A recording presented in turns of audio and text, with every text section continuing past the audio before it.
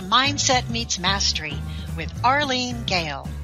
We're talking about the stories we tell ourselves, the mindsets, myths, and misinformation that can hold us back, and then turning our focus to action steps that bring about success mastery in business and life. The goals are to define success on our own terms and to master that success without excuses or apologies.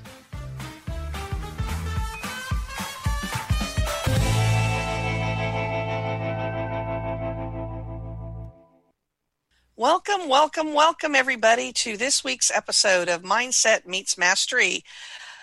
It's going to be a good one, but I got to tell you that I had kind of a situation happen to me this morning that hadn't happened in a long time, and I think it was because I was thinking about this topic. And so this was kind of a gift, I guess. I don't know. I'll tell you the story about what happened, and then you can tell me whether you think it was a gift or not.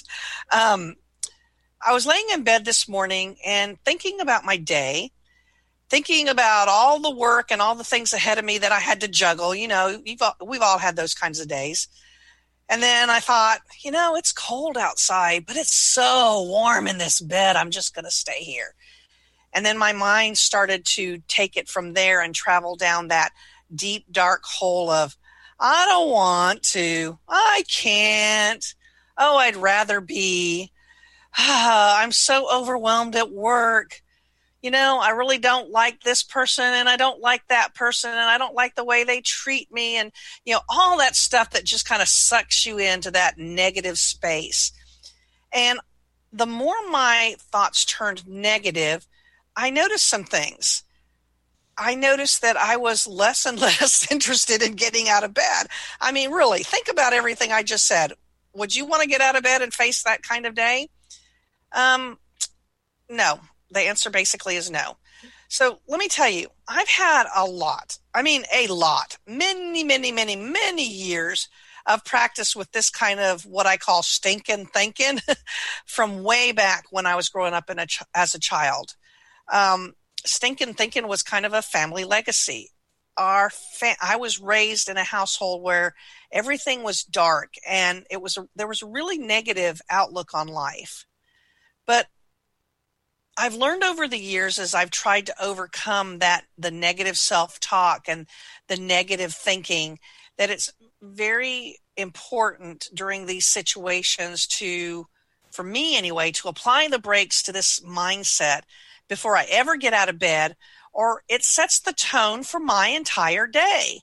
It's like it starts sucking me down that dark tunnel, and it keeps sucking me in, bringing me in, and bringing me in, and bringing me in. And it's hard, if not impossible, once I put my feet on the floor and start moving forward, to change that.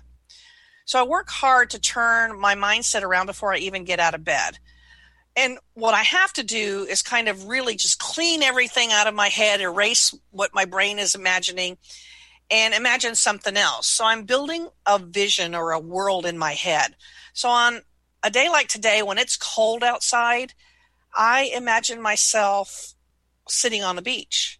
I use all of my senses to kind of take in the beauty around me. I can watch the fluffy clouds kind of slowly pass by me, or I can watch the children playing in the sand. I listen to the waves and the seagulls making noise overhead. I feel the warm sunshine on my face and on my body.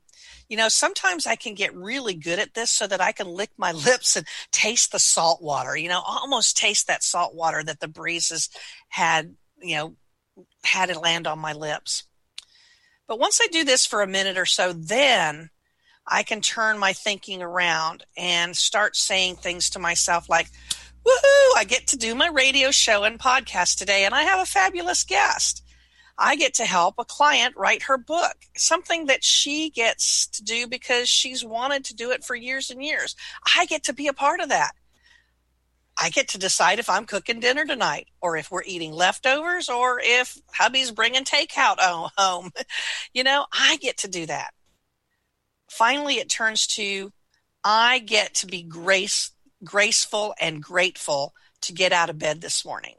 I get to be grateful that I get to face another day. Now, I'm not going to lie to you and tell you that this is easy, because as we all know, there are things that we try to do, goals that we set. Some days it's easier than others, and having an attitude of gratitude is pretty much the same thing. And in this time that we're living in, there's so much negativity, so much uncertainty, so much change, so much loss, so much focus on our differences. I feel like everybody is yelling to be heard, but no one's listening.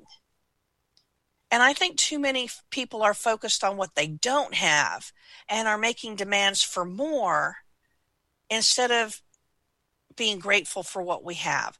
So overall, I think sometimes there's a tremendous lack of gratitude for what we actually have, no matter what it is.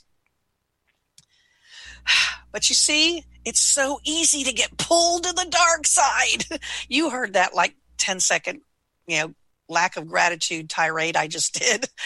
So it's easy to get away from that attitude of gratitude, especially if you don't practice it and you don't live it and you don't understand how it works or why it matters.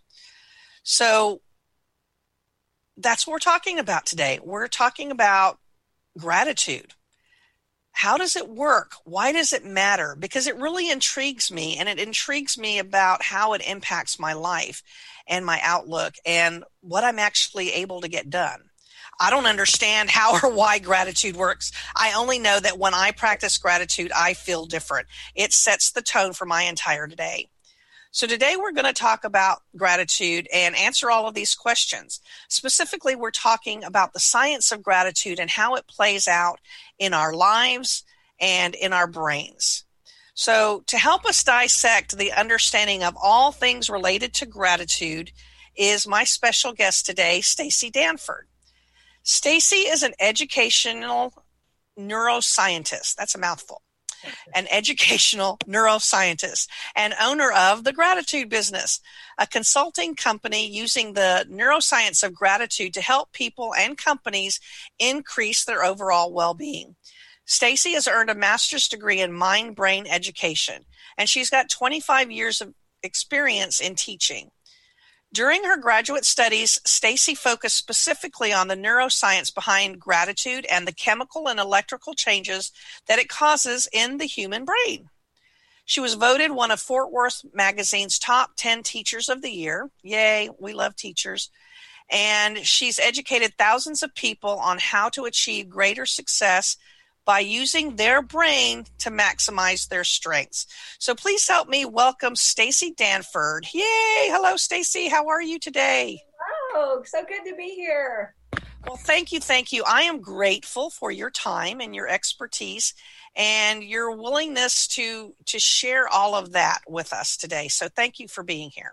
You're so welcome. I'm always happy to talk about brains and gratitude. Well, brains. Okay, so let's kind of... I know I'm being silly. Let's step back a little bit and let's just kind of define the term gratitude. What is that? Is there a scientific term versus the way we use it, for example? Well, it is very different. Actually, people think gratitude is just saying thank you. And really, that's just good manners. And scientific gratitude is very different and has nothing necessarily to do with manners. It's a feeling that you feel that creates a connection in your brain. And feelings are very different than just saying thank you.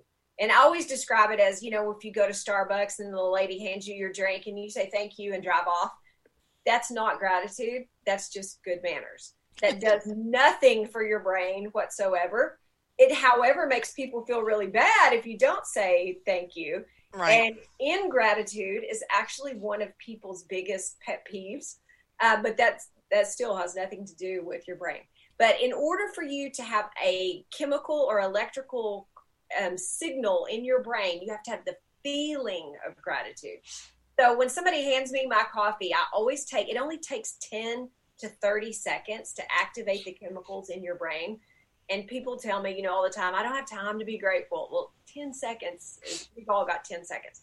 So if you just hold the coffee and you can be grateful for the warmth, you can be grateful that someone else made it for you. You can be grateful they did your special order.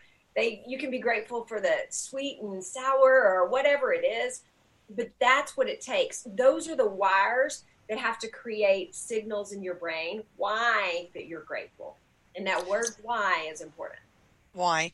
Well, and I love that because, I order what my husband calls a chai tea high maintenance. So it's very, very specific. So because of that, I go in because if it's not right, I don't want to drive back to the building or park and go in anyway. So I go in, and I've learned that before I even leave, I taste my chai tea latte high maintenance, and I kind of feel the warmth kind of ooze down into my body, and I look at the person and I go, wow, this is perfect. Thank you. Yeah. And they look at me like I've sprouted an extra head or I'm speaking a foreign language. So they must not get that true feeling that somebody is grateful for their service, because like I said, at that point, I'm all into the chai tea latte, and I am truly grateful. That's so true, that the reaction that people, when you give them real, genuine gratitude, it's always almost in shock because we get it so little. And the research shows that gratitude is actually the greatest predictor of a relationship success. Whether it be parent, child, husband, wife, employee, and boss, it's the greatest predictor of a healthy relationship. Well, that's interesting. So in a relationship, are you saying that, again, is it the polite versus grateful that the other person can tell or feel the difference? They can feel the difference. And it's one of the few things that activates the chemicals in both the giver and the receiver.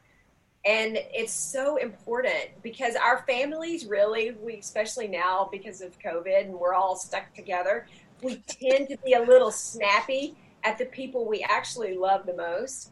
And we have kind of forgotten to be grateful because we're so frustrated. But we keep a gratitude list on our refrigerator, and it's just a piece of paper. And we write things we're thankful for people in our family. But it's always a surprise when you walk past the refrigerator and you see your name on there, and my son will say, Mom, thanks for washing my favorite socks. And I'm like, oh, he noticed.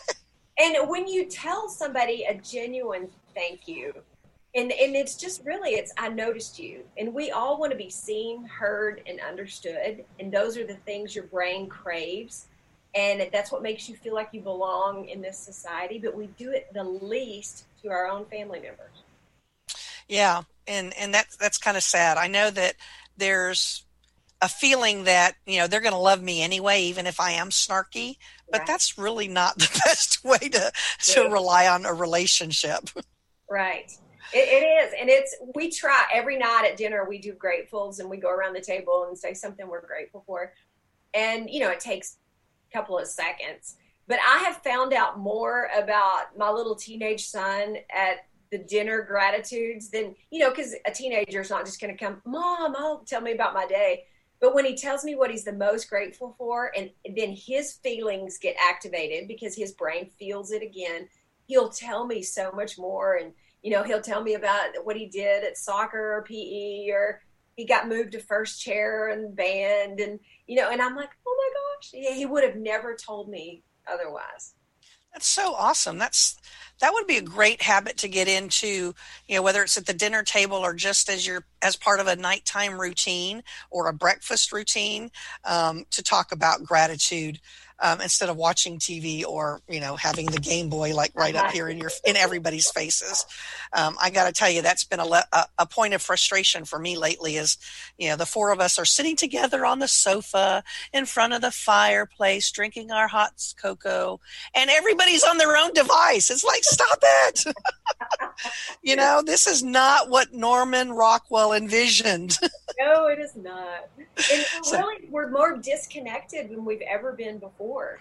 And if people in their own homes aren't really talking and everybody, kind of goes to their corner, or they're sitting at restaurants and in their mask and everybody's on their thing, and people are losing the importance of connection, which is vital to a healthy brain. Our brains are wired to be socially connected, and it feels like pain to the human brain when you're not. Wow. Okay, so you keep saying brain, brain, brain, brain, brain, brain, brain, brain. And I guess as an educational neuroscientist, that makes sense to you. So help the rest of us understand, as an educational neuroscientist, what part does the brain play in gratitude? Everything. Unless you're just saying thank you and it does nothing. But your brain is kind of divided into three parts. It used to be called the triune brain theory, but we have like the reptilian brain, which, is like your breathing and, your circadian rhythm and things like that. And then you have the emotional brain, which is the limbic system that sits on top of that. And that's where all of our emotions are. And then you have the prefrontal cortex, which is on top of that. But your emotions are what triggers the chemicals. And when you create thinking, higher level thinking for why you're grateful, you're actually using all three parts of your brain. And it's so powerful to the human brain to create more connections.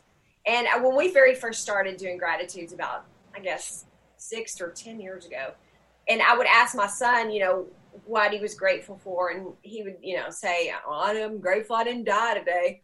And it was like, oh, yay. Or if he would say his favorite color is blue, and I would say, why? And he was like, I don't know. I just like blue. Our brains aren't forced to think of the why, but that's the one that creates all the connections and gives you all the benefits. And real feelings of gratitude can last up to 6 hours in your brain. And those chemicals are what we crave to be happy. And most people think that things make you happy. New cars, new husbands, new houses, new boats. But those things actually activate the chemicals. And the chemicals are what make you happy. And when those chemicals wear off, our happiness wears off. And if you don't know how to give yourself those chemicals again, you're waiting on the outside world to make you happy. Yeah, and that's really hard when you're waiting for other people to fulfill you. Yeah. So let me ask you a question. Okay, so I can look at a bright yellow Corvette or a bright red Mustang, and I mean that excites me, and I can woohoo. Those are my dream cars, and my dream colors because they're my favorite colors. And I had somebody ask me, "Why is yellow your favorite color?" And I really had to think about that, and I know my answer. So I've given that thought, and so when I see the color yellow, it brings those feelings to me. But back to my original thought and question. I see those cars and I see something that, releases certain chemicals in my brain and makes me feel a certain way, but you may not feel that way. Why? It's the same car. It's the same color. Why do we have those different reactions? Our brains are as unique as our thumbprints, and no two brains are the same. And your brain is wired for your personal taste, experiences, and background knowledge. So there's somewhere along the way that yellow became your favorite color. It entices your brain to create all kind of chemical reactions. My favorite color is yellow too, but probably for different reasons. And my chemical reaction may be very different than yours, but your brain knows you like that color, so it will give you that boost of dopamine or serotonin, depending on how you feel. And somebody else may despise yellow, and they may have their favorite color, maybe purple or, something else that we don't like.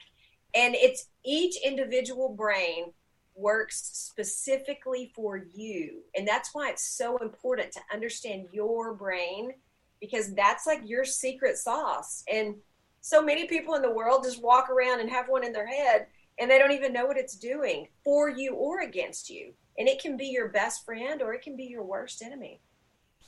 Well, and you're right. It can be either. So there are some days that I feel like I have a lot of thoughts go through my brain, and that doesn't bother me because I can prioritize and organize. And there are other days where I have all these thoughts and it just makes me frantic. How many thoughts, is there any scientific evidence to how many thoughts we can have in a certain amount of time and how they make us feel? Well, there's different studies of research. Some people say we have 6,000 to 12,000 thoughts, and then some people say 50,000 to 70,000 thoughts, depending on the person and, kind of how you're wired. But either way, we have thousands and thousands of thoughts every day. But our brain only holds about 7 spots of working memory at a Oh, time. wow. And we are bombarded with, bajillions of stimulus from all over. But our brain, that's where the lizard brain is important, because there's something in there called the reticular activating system. And those are your basic filters. And your brain knows what's important to you, and it keeps places open to help you notice those things. And if it's not important to me, my brain will say, oh, she doesn't care about that. And it just kind of throws it off. So now that gratitude has become so important to me, I do it every day, all the time. My brain keeps a spot open for things to be grateful for all the time. And I have taught my own brain to look for more things to be grateful for. And we can all change the way our brain works. It's called neuroplasticity. You can rewire the way the structures of your brain are. The same way that people that are very, very negative, and their brain is constantly noticing negative things that I didn't even pay attention to. And then they'll say, oh, I'm not negative, I'm just a realist. Well, it doesn't change the world. Yeah. The fact that I didn't focus on, whatever bad thing is happening. I just have told my brain that, yes, that's out there, but let's focus on something else. Because where your focus goes, your energy flows and your wiring grows. And those are the wires that you're telling your brain that's important for you to hold on to. And, if you've ever had a bad day, people say it goes from bad to worse. And that's because your brain is like, oh, it's bad. That's what we're doing today. Let's look for some more stuff. And you get in that, and your energy flows there, and your wiring just says, oh, yay, we're looking for bad. I'll help you. So then what I heard, what my brain processed was using the scenario of what happened to me this morning, that I'm not crazy. That actually works. Yes, it actually works. And especially what you did was so great, because you caught yourself, and awareness is the very first key to changing your neuroplasticity. And when you realize, like, oh, I'm in that negative spiral, I've got to get out of that. It's almost like you just went in reverse. And once you've taught your brain that you have control, that's when you gain the power. Because so many people just think what they think, and, until those negative chemicals wear off, they're just grumpy. And that's really what happens. We're happy until they wear off, or we're grumpy until they wear off. But either way, it's about the chemicals. But you have the power to change that at any moment of any day. So let me ask you a question, because I've heard you say before that there's a difference between the brain and the mind. Can you explain that? Because, this is mindset meets mastery. So what is the difference between the brain and the mind, and how it creates mindset? Okay, the newest research is showing the line to get even fuzzier and fuzzier. Oh, great. They used to think they were very, very separate, that your mind was your thoughts and your brain is the physical mechanism. And it still is, but one cannot work without the other. So they work so simultaneously that you can't really separate them, but they are two separate things. So your thoughts are controlling what your physical mechanism does. So if I think about the tree outside, my brain just wired in what trees are, what they look like, how many we have. So my brain did not do that until I thought about that. So that's where you separate the mind and the brain. The mind is the thoughts, and the brain is the physical mechanism. Because they have Einstein's brain in a jar, at the Smithsonian. It's doing nothing because it no longer has thoughts. But they require one another to work, but they're a little different, but they need each other. So, is it... And this is how my brain works. It's what I'm hearing you say is it's kind of like having a computer you just bought, but it's got nothing on it. Right. It's the hardware, software. You can have the best motherboard and RAM and all that stuff. The most speed. Woohoo! Yeah. But if you don't have Word or Excel or PowerPoint or any of those programs, you just have a really fast computer with nothing in it. And, that's what happens when people are in a coma. Their brain is still functioning physically, so it's still breathing, it's still, doing those things, but it's not thinking. And because there are no thoughts coming in, because people have had, an accident or a stroke or something like that. So they're separate, but they're the same. Well, and that brings to mind a question, and I don't know, this may be totally out of the weird zone here, but is that why they say that it's important potentially to talk to people who are in a coma? Yes. And because some other new research shows that we can hear before we can see when we've had an accident or something like that. The traumatic brain injury people are really, they've done some phenomenal research.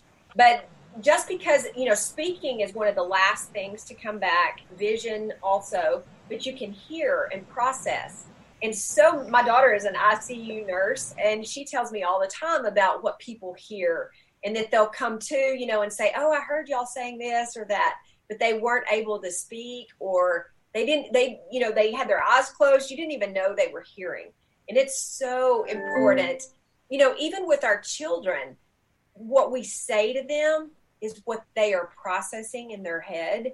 And if you're saying, you're lazy, you're fat, you're no good, you're worthless, all the things that especially abused children hear all the time, that's what their brain has processed. And that's what they've taught themselves who they are.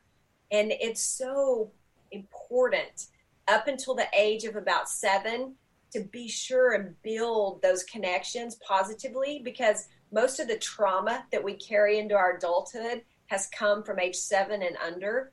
And so we don't really remember what it is, but our brain does, because our brain holds on to that area of trauma as a means to protect you. And so when somebody says something that triggers something that happened a long time ago, we feel hurt or sad or depressed or angry. And those people didn't do it to us, but they triggered it. And your brain holds on to that, saying, hey, remember when that happened before? Be careful, be on high alert. And it's so important for people to be careful what they're saying, because words process very powerfully in our brain. Absolutely. Well, and you know that I'm a book writing business coach, so helping people write books to build their business, and it doesn't matter if it's a personal or a professional story that they're wanting to write, words matter. And if you use a word that means one thing in your industry, but it means something else in the general population, you kind of have to process, what damage or what attraction is that word creating for you and your business. And if it does that in a business, it can be so totally damaging on children and on relationships in general. Words matter. Words matter. Okay, so get off my little soapbox. No, you are absolutely right. Words matter because words bring out feelings. And, having been raised in that kind of negative, abusive environment, I can give examples of, 25 years, 30 years later, my husband would say something and he might be quote unquote joking, but it triggers something from 15, 20 years ago. And my brain says, he's out to get you. Protect yourself. He's going to hurt you. And, my husband doesn't have a mean bone in his body, but I felt exactly what you have said, because it is hard to untrain those words and the feelings that come with them. That's so important, because almost all of our triggers, we don't really know why they're there, because very few people have clear memories from under the age of 7. And some of the traumas can come, later on in life. But every trauma locks into your brain, and we hold on to those. And, our brains aren't built for joy. They're just not. Joy is not a threat to your survival, but danger and heartache and hurt and hunger, all those things are a threat to your physical survival. So your brain remembers those as a way to protect you from it in the future. So we need to be purposeful about recognizing gratitude. Is that what you're saying? Yes. And it's a practice, just like exercise or, yoga or meditation or any of the things people do, putting gas in your car, getting the oil changed. We'd love to have a car and we never touch it again, but that's not the way it works. You have to take care of it in order for it to keep running. And our brains are exactly the same way. And if you want it to run efficiently and work for you, you've got to be purposeful of what you do for it. So You're smart. So let me ask you this question, because I hear all the time that, we can have 100 things happen to us in a day, and one of them can go bad, but that's the one we choose to focus on. Is that true? That is, and that's just like I said. That one, your brain is like, hey, this hurt is a threat to your survival, and it will keep holding on to it and holding on to it. And it's so important to talk to your head. And I always say, if you don't talk to your head will talk to you. Ooh. And it will tell you that this is dangerous, this is fearful, that lady will hurt you, or, and you're like, no, she's not going to hurt me. She just cut in front of me in line at Walmart. That's not a threat to my survival. But I literally talk out loud to myself, and I'm like, okay, Staci. And I'll give you the best method ever. It's called the stop method. And when you feel your head going out of control and you're spinning in that little emotional frenzy, if you'll say your own name, so the S stands for stop. Your brain knows your name better than any other name in the world. So I'll say, Staci, stop. Instantly, your brain is like, oh, what are we stopping? So it pauses that emotional frenzy just long enough for you to get control again. Then the T stands for take a deep breath, because breathing is part of that lizard brain, the autonomic nervous system. And that the lizard brain is what fuels all that crazy, the fight, flight, freeze. And when you take over the lizard brain and take over your breathing, you're pretty much telling it, I got this. Leave me alone. So it's breathe in for 3, hold for 3, breathe out for 3, and then swallow at the end. Because those are 2 of the autonomic nervous systems in the reptilian brain. So now you're taking over. The O stands for make an observation wherever you are, whatever you're doing, right in the middle of that second. So it can be, the lady in front of you that has really pretty shoes. It can be, the man behind you has a funny laugh. It can be anything. And then the P stands for pause and hold the thought of that good thing for 10 to 30 seconds. And it is long enough to reactivate your brain. And it's part of when they teach emotional intelligence, it's regaining control of the emotional part of your brain. I love that. So stop and say your name, then take a deep breath, make an observation that's positive, and then pause and hold on to that good thought. I love that. That's a lot simpler than what I say to myself. But, for me, that stop is so important, because it's easy to relive and to automatically do that knee-jerk reaction to that negative thing than it is to stop and recognize the gratitude in the moment. Right. And some of the research shows that when we ruminate, how we think about them, I can't believe they did that. Why were they thinking? They must think I'm, but each time you rethink it and retell it, some of the studies show that it actually makes it bigger in your brain, and it makes it activate. Every time you tell it, it reactivates those chemicals and those signals.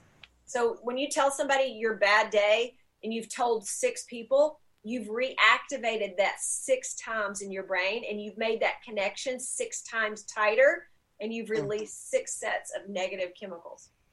And potentially 6 times harder to break that pattern, right? It is. Yikes. So, one of the things that used to make me so angry, and it would just make my blood pressure spike, was when I'd get in it sounds silly now, in the checkout line where it's, maximum of 10 items, and somebody gets in line and they've got like 12, and it's like, and then by the time I get, I tell my husband they had 15 items. Then I tell my son and they had 25 items. And it's like, wait a minute, just stop. The whole thing is silly. So you're talking to me. I mean, I apologize for being so blunt, but yeah, I've done a lot of things wrong, but you know what? I've also learned how to turn them around and do them right. And that second part of that statement is what took me a long time to take the power back to be able to say, because you have a saying you say to yourself a lot, right? If I'm remembering correctly. I have lots of them. Which one? One of them that helps get you refocused, other than stop and say your name, about who you are. Oh yes, I talk to myself all the time, and I'll say, every day I say, "You're beautiful, you are talented, you are loved, you're a child of the mighty God, filled with focused energy to accomplish 100% of the things you were put here to do." I say that every single day. That's awesome. And see, for me, it's, I have a degree in marketing, and I took a class one time about creating billboards. And on billboards, you have to keep it to like 7, 8 words so people can see it as they're driving down the highway, in a 55-mile-an-hour zone, but they're driving 75 miles an hour. They still got to be able to see that and take it in. So I created a billboard for my life. And my billboard is, I'm living a legacy of love and learning. Because I'm not going anywhere, so I'm not dying and leaving a legacy. So that was important to me. So it's love, learning, and laughter. So those are the three things that are most important to me. Everybody wants to be loved, and I'm no different. I need to learn new things every day because I don't know everything, and I love to learn. And laughter means laughing at a situation, laughing at myself, and doing better, and figuring out what did I learn about that. So I really, whether somebody takes on somebody else's quote that inspires them, or figure out, what kind of recommendations would you give to somebody who is trying to change their mindset and focus on something powerful and positive that says something about them every day to create their, mantra of gratitude, if you would? I would say to start off super simple. And when I very first started, I was so negative to myself every morning in the mirror. And it was, oh my gosh, you're getting gray hair, you're getting wrinkles, you're getting cellulite. It was just boom, boom, boom, boom. And so I would walk past the mirror every morning and I'd go, girl, you look good. And that was all I would say. And my son one day said, Mom, did you see yourself? And I was like, I know, right? And I looked like crazy, my hair was everywhere. But he was like, why are you saying that? And I said, because I'm going to teach her that she's awesome. And so I said that simple phrase, girl, you look good, for probably 2 years before I believed it. And so now I don't think any of those thoughts in the morning, because I said that so long. And I started off crazy, and I was like, you really look terrible. You do not believe that. But after a while, your brain was like, okay, she's not giving it up. Like, I guess we're going to look good. Yeah. And you will change the way you feel about yourself if you'll be diligent. And the key is consistency. Consistency is the key to everything. The way you change your brain, food, exercise, everything. Consistency is the key. So in this conversation, part of what I'm getting from this is that gratitude matters no matter what. Whether we're feeling good and whether we're feeling blessed or whether we're not, gratitude can change our lives. That's exactly right. I'm the only time I would say that I tell people, and it's important to feel your feelings, because what you resist persists. And anytime you're resisting something, so like say you've got some bad guy trying to break in your door and you're holding the door, you're resisting, but you're actually the one that's putting out the most energy to resist. So if you've ever tried to quit eating carbs or what, all you think about are carbs, because when you resist it, you're actually thinking about it all day long in order to resist it. So if you feel sad or you feel depressed or you feel whatever, don't fight it, because you're giving more power to it. So it's better to feel the feelings. But it's so important, again, to say why. Like if you're feeling sad, why am I sad? And I write every time I feel something, hurtful or negative, because when we write it, we're actually letting our brain release it. Writing is so powerful. You know this? I do. But it actually creates thousands of great things for your brain to do, because your brain's trying to hold all that information. And when you write it down, you let it out. So feel your feelings, but then you need to go back and go, oh, okay, I can change sadness. I can change anger. I can change, if I quit thinking about why I'm angry, quit thinking about why I'm sad. The only thing that I would say for people to be careful for, and there is something called toxic positivity. And really? Yes, people that it actually backfires on your brain, for people that just don't let themselves feel anything and they just change everything. It's kind of Pollyanna syndrome. But grief works very differently in the brain. So you can't be grateful that someone's passed away, or, Right. So grief is different for every person and lasts for different amounts of time in the brain. And so you need to feel that one, and you can't really just go, oh, I'm grateful for whatever. My brother died years ago of a drug overdose, and I'm, of course, not grateful that he's gone. But now that it's been, 17 years, I am so grateful for the years that we had. And now when I think of him, I think about the precious memories instead of the fact that he's gone. But that took me years and years to do. So if somebody who's listening is feeling grief, you need to feel your grief, because pushing your grief away will only add to it in your brain. Right. And grief, I think, comes and goes. Yeah. And I know, my mother's been, my mother died like 6 months after I got married. And so she's been gone like 3 decades. And so she didn't really know my husband very well. She never knew my children. And I grieve that loss. But then I also know that in our relationship, she knew how badly I wanted the things that I have and that she would be happy for me. I can, see something that reminds me of her, and I can laugh about it now. Yeah. I don't think the grief never goes away, but it changes. Yeah, it processes differently, because when people first pass away, your grief is so close to the surface, and it's always physical. You're physically sad they're no longer here, and you can't hug and you can't talk, and then as it processes through, your brain is sad for the memories, and then they start to slip away, and you can't remember what they smelled like or look. You're like, oh, okay, I think my brother had green eyes, or and so that kind of creates a little bit of a different sadness. And it does, and there'll be somebody will laugh, and it'll sound like my brother, and I'll think, oh, I wish he was here to see my kids. And, and I named my little son after him. And I always think, oh my gosh, my brother would be so excited if he could see how awesome that you are. Right.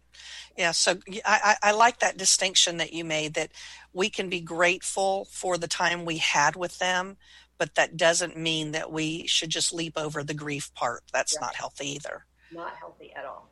At all. So, wow, that took an interesting turn.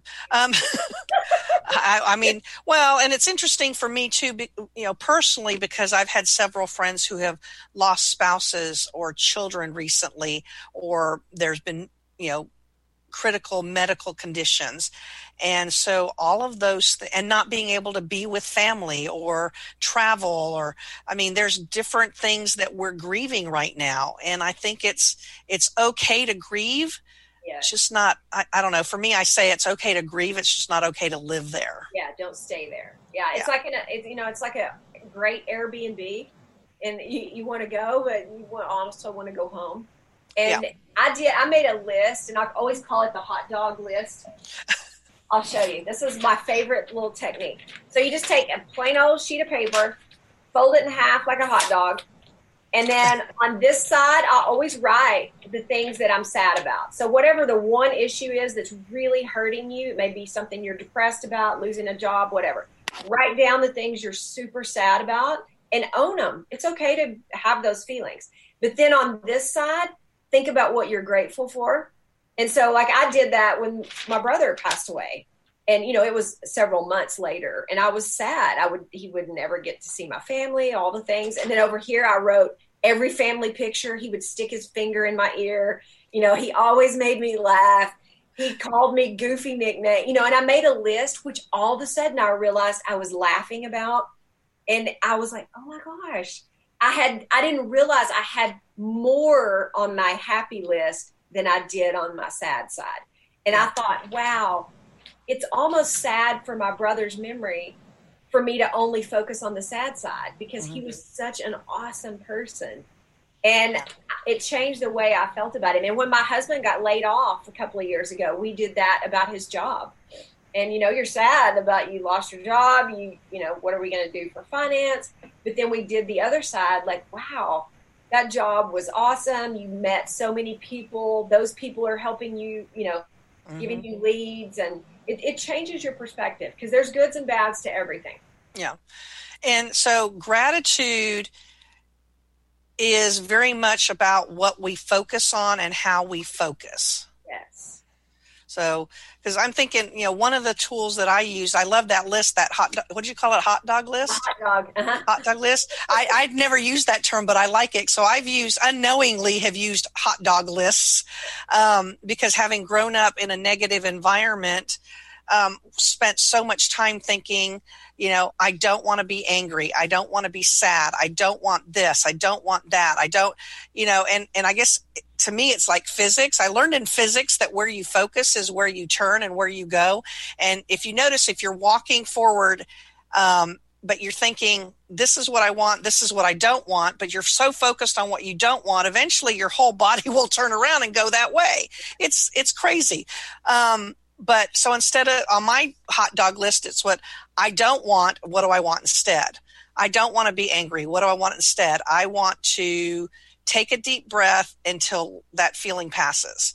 And then, that sounds really simple and it sounds like that's not going to really solve this problem. But once you master that, then you can take it to another level and another level. And, so I don't want to be angry. I'm not going to be angry. I choose to say, thank you, God, for giving me the money to be in this line at the grocery store. Right. And it's reframing in your brain. And because anytime you have the word don't, not, couldn't, shouldn't, any of those things, your brain has to think about what it was in order to think that it didn't or doesn't or couldn't. Right. And so if people can just reframe that, and I am building my version of happy, or I'm building joy, or, same thing with a diet, or, I hear people, I have lots of clients that are constantly, trying to lose weight. And I said, but you're constantly thinking about losing weight. That's a negative thing. So your brain is thinking of all the weight. And if you'll think about, I'm building a healthy lifestyle, like instantly that forces your brain in a different direction. And I have really, like some days when my teenager leaves 12 towels in the bathroom, I'm like, how do you use 12 towels? And just, what is happening? And I get so mad thinking about what I didn't want. I don't want to do another load of laundry. Mm-hmm. I don't want to clean this up. And so I have to refocus on thinking I've got to teach him how to hang it up there, use it again the next day. I've got to teach him how to do his laundry. So when he does 12 towels, he can be responsible. But it's just forcing your brain, and it's practice. And there again, if you don't talk to your head will talk to you. I love that. If you don't talk to your head will talk to you. I'm gonna remember that. If you don't talk to your head will talk to you. Mm-hmm. Yeah, because we are in control, right? Right. We get to make those choices. But if we don't reframe it or refocus, it will just go down that negative path. Because again, negativity is what your brain is keeping you safe from. So it has to think about it in order to keep you safe. Just like a zebra, walking through the savannah and a lion's there. They're not just, chilling over there eating, going, I hope he eats my neighbor. They're constantly looking, while they eat the grass, they're looking at the lion, because you never stop focusing on what is hurtful or dangerous. Mm-hmm. Same way with our brains. Even though those towels aren't a danger to my livelihood or my being, but my brain knows it's irritating and it's bothering me. And so I would just walk by the bathroom and just get mad. I'd see them on the floor. And so your brain holds every negative thing trying to help you, because it's going, oh, remember this made you mad last time. Look, don't ever let that happen again. Right. So we've talked a lot about gratitude, I think, in general and, in our personal lives. Do the same processes and the same thinking, does that apply in our business life, our professional world too? Yes. And it's actually even more powerful, because one of the studies show that people will buy from someone who has shown them gratitude. And, whether it's just an email, a thank you note, or like you said, the real feelings of gratitude, like you said to the Starbucks lady, they'll remember your name, or little things like that make everybody wants to be felt like, oh my gosh, they noticed me. Mm-hmm. You want to be seen, heard, and understood. Those are the things your brain is constantly craving. And in a top down, and if you have a business that has, lots of employees, it can actually raise the productivity by 50%. What? Yes, 50. When the boss shows the people at the down lower gratitude, the only thing is it has to be done in the feedback loop for the brain. So most people get like a year-end review or a quarterly review. Mm-hmm. Those don't work. What? I didn't hear you. What'd you say? Those don't work. They don't work for your brain. Huh. And because the brain does not process anything that far off. So if you're grateful for something your employee did, they stayed late, they finished the proposal, tell them then. So then their brain will wire that in. Like, oh, my boss appreciated me staying late. So the next time they stay late, it will tell their brain, oh yeah, my boss appreciated that. He told me. And those things you tell somebody create feelings. And so many times when we do something bad at work or whatever, we don't find out until the review later. And you're like, oh my gosh, I would have totally fixed that. I didn't even know you noticed. The same way with something positive. It changes the way teams work together. It's the number one predictor of how people show up at work. It drops absenteeism. It changes employee turnover. People spend $160 billion a year on employee turnover. And gratitude is one of the number one game changers. And most HR people think that you leave for more pay, but very few people say that it's about pay, that it's about feeling unappreciated. Wow. So we could be 50% more productive in our business if we just take a moment to say that we appreciate what you did, whatever effort it was. Yeah. You sharpened the pencils, you filled the copy machine, you worked late all week so that we could meet this proposal. Whatever it is, it's that immediate feedback that creates gratitude and reinforces the gratitude. Yes. And especially when it's specific like that, like you just said, like sharpening the pencils, because specific gratitude really fires the neuron connections in your brain, because you're like, when you just say, thanks for doing a great job. Well, that's nice to hear. And we do like that. But we're like, okay, what did I do that was a great job? But when you say something very specific, like, thank you so much for having all these notebooks laid out when the firm comes in, and you're like, oh, you're welcome. And you feel seen. And you're like, oh my gosh, they notice me doing that. Because our brains want to feel loved, and we just don't. They're just not wired that way. And oxytocin is the love hormone, and serotonin is the social, when we feel like we're socially connected with people. And those two last a little longer in your brain than, like, dopamine goes through your brain really quickly. And those can make people feel appreciated for up to 6 hours. Well, during those 6 hours, they're working. They're like, oh my gosh, my boss really likes me. They care. Well, who wouldn't work harder for a boss that likes them versus one that comes in and gripes all the time or doesn't notice you at all? Right. So tell me a little bit about your business. Okay. It is called The Grateful Brain. And I am lovingly called the Brain Lady by most of my clients. And it started out as, just about gratitude, but it has branched into the emotional parts of the brain and how we react with one another. Mm-hmm. So I have an online course called Chemical Soup, which teaches people about the 4 chemicals of happiness and what we can do to get them for ourselves. Mm-hmm. And I will give you a coupon code for anyone out there listening. It's cool. Event 25, and it's 25% off that course. And it's the signature of all of my research about how we can be responsible for our own happiness, because I spent 40 years of my life searching for happy, and it is not in different husbands and different things. I've tried all that. Yeah. And I tried it all. I have one-on-one programs that I have several clients that work with me specifically on their emotional triggers. And we go back and I help them rewire their brain for their specific triggers, because every brain is different. So what's your website? Where do they find all this information? It is thegratefulbrain.com. thegratefulbrain.com. And you do speaking events also, right? Yes. As well, group coaching, one-on-one coaching, online coaching. So I highly recommend that, if there's anything in this time we've spent together, one thing, and there should be many, that make you sit up and pay attention, get a hold of Staci Danford at thegratefulbrain.com. Uh-huh. Is that right? Okay, cool.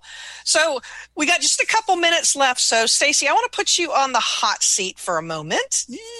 My favorite part. I know it makes my guests a little nervous, but it's okay. I will be gentle. Okay. You've had a lot of success, and your business has grown by leaps and bounds over the last few years. So tell me, we're talking about mindset. What was one of the mindsets early on that could have stopped you dead in your tracks if you hadn't figured out how to turn it around? I would say, me personally, I've made so many mistakes. Literally, I always say I'm the girl Join the club. A million mistakes. And I really felt like no one would listen because they're like, okay, we know all your screw-ups, which has really turned out to be my greatest blessing because I have screwed up and now I fixed it, and it was science that fixed it. And because I read hundreds and hundreds of books, every self-help book out there, I bet you I've read it. And I've been searching for happy since I was a little girl. And I never could hold on to it. It would last for a little while. And when I learned what chemicals do, and it's all about the chemicals, and chemicals don't care who you are, where you're from, how much money you have, they work every time. So instead of just sitting around wanting to be happy or wishing to be happy, you got out and figured out how to make happy happen. And I make it for myself every day. I depend on nobody out there to make my happy. Whether it's go hula hoop or go hot dog, whatever. I'm like, I know how to make myself happy.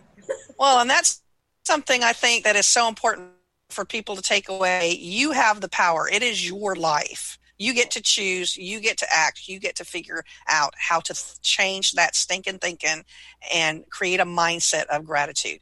So let me ask you one last thing. Okay. What is one golden nugget, one takeaway that listeners can do right now if they're struggling with gratitude? What is the one place you would ask them to start or suggest that they do? I would say first thing in the morning, because that's your brain's, it's called the sweet spot. When you are just waking up in the morning and you're kind of half asleep and half awake, that first 10 minutes are like fertilizer for your brain. And I always lay in the bed for like 10 minutes, or actually 9, because iPhones have a 9-minute snooze. And so I lay there for 9 minutes and I just think about things I'm grateful for. And sometimes I kind of fall back to sleep, but I sleep and wake and sleep and wake. But while your brain's in those theta waves, and that's when your brain is really susceptible. And so I just think about all the things. I'm so grateful for this warm bed. I'm grateful for these covers that feel like vanilla pudding. I'm grateful for a little fuzzy dog that's waiting to go outside. And I start my day with a huge chemical rush of happiness. So then when I get up, I'm already happy. And then I walk past that mirror and I'm like, girl, you look good. And so now we have come full circle, because that's how I started my morning with, yay, I get to do this. So, Staci, I just want to thank you very much for your time and your wisdom. I am very grateful that you chose to be here today. Thinking about doing this program with you today was one of the things that I was able to get excited about to get out of bed this morning. So, thank you very much again for your time. You're welcome. Thank you for having me. And don't forget, get a hold of Staci. Let's see, Event 25 on the website. Give it to me again. Yeah, www.thegratefulbrain.com. Thegratefulbrain.com. So again, thank you everybody for being here. And I'm going to leave you with this thought. Until next time, be mindful of the stories that you tell yourself about what is or is not possible for you. Don't let anyone else dictate your story. You get to live it every single day. You have the only you have the power to choose how you master your success. And when you're ready to write your story, reach out to me at bookwritingbusiness.com.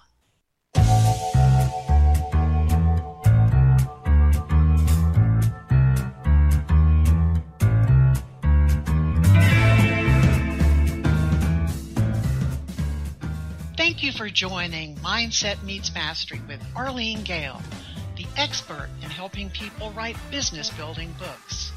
Join us every Tuesday at 3 p.m. Pacific Time on BBS Radio, when we'll talk more about how mindsets help or hinder success mastery.